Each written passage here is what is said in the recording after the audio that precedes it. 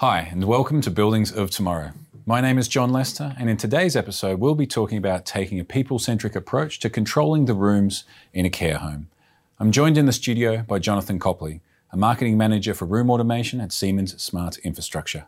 Jonathan, thank you for joining us. Thank you, John. So we've talked about this people-centric approach, well-being, health, productivity. How does this apply to care homes? Well, I'm glad you've chosen care homes, John, because this is a very interesting segment for our industry. You will know that because of the demographic changes, aging population, there is an increasing demand for care homes and also for high-quality retirement homes. So for everyone in our industry, this is a very interesting market segment. Yeah, as you mentioned, we have these overarching trends, these mega trends with not just the aging population, but also the urbanisation. So people are moving these more traditional, widespread homes into different formats, into different construction types, and also different demands on space. Yeah, and if you're thinking from the point of view of businesses that run care homes, they, of course, need to do their marketing as well. And it's very important for them to show to the relatives of the person that's coming into their care that they really provide a good quality of life for that person and the best possible care for the vulnerable. Mm-hmm. And how would they do that? We've talked about this people-centric approach, healthy and productive. How does this apply specifically to this user group? What's tended to happen, as you probably know, John, is that over the years, buildings have become more and more airtight. Mm-hmm. Many buildings are now constructed without enough thought to ventilation. You have perhaps bad air inside the buildings, and it can really not escape, having a detrimental effect on people. But also in a building like a care home, there's a big focus on cost. I'm sure you know that the cost of care goes up and up and up. And so as a society as a whole, we're also looking at how you can reduce the cost of care. And inevitably, that also tends to mean that you get a high density of people. You get a lot of people in quite a small space in a care home. And that greatly impacts the air quality.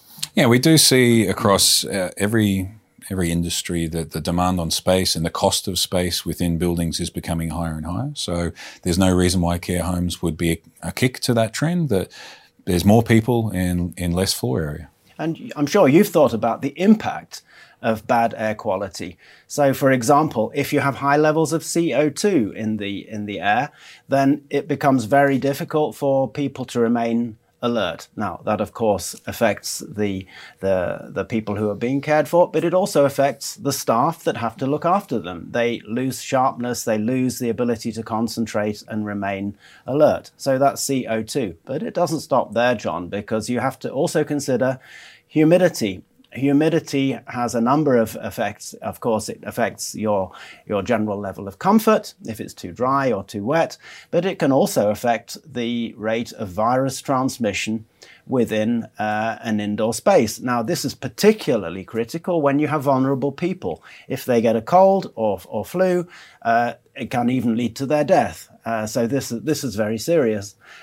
Furthermore, if you have a high rate of virus transmission, maybe during the winter when everyone's getting colds and flu, this also affects your staff in a care home. They're much more likely to be absent. Then you have to go to an agency, get expensive replacement staff. There's a lot of disruption.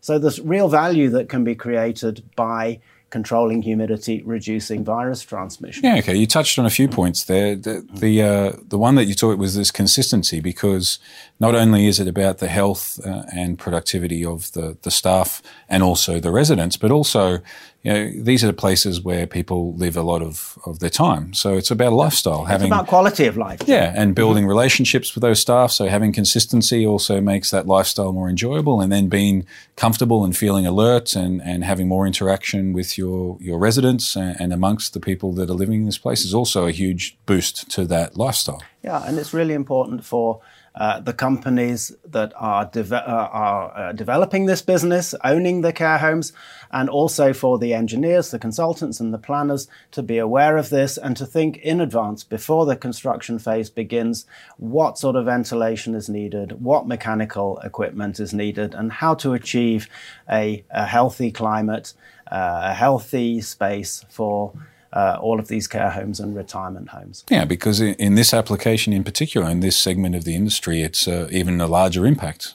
For us that go to work every day, we're in the office from 8 till 5 or 8 till 6, but we go home to a different space. But when you spend most of your time and most of your days within this space, it's even more important to have an environment, a space that makes you feel good and healthy and happy and reliable. Yeah, that's right. Great. Thank you very much. Thank you.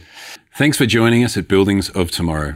Remember to tune in between March 8th and 13th for exclusive content and special guests direct from Light & Building 2020 in Frankfurt.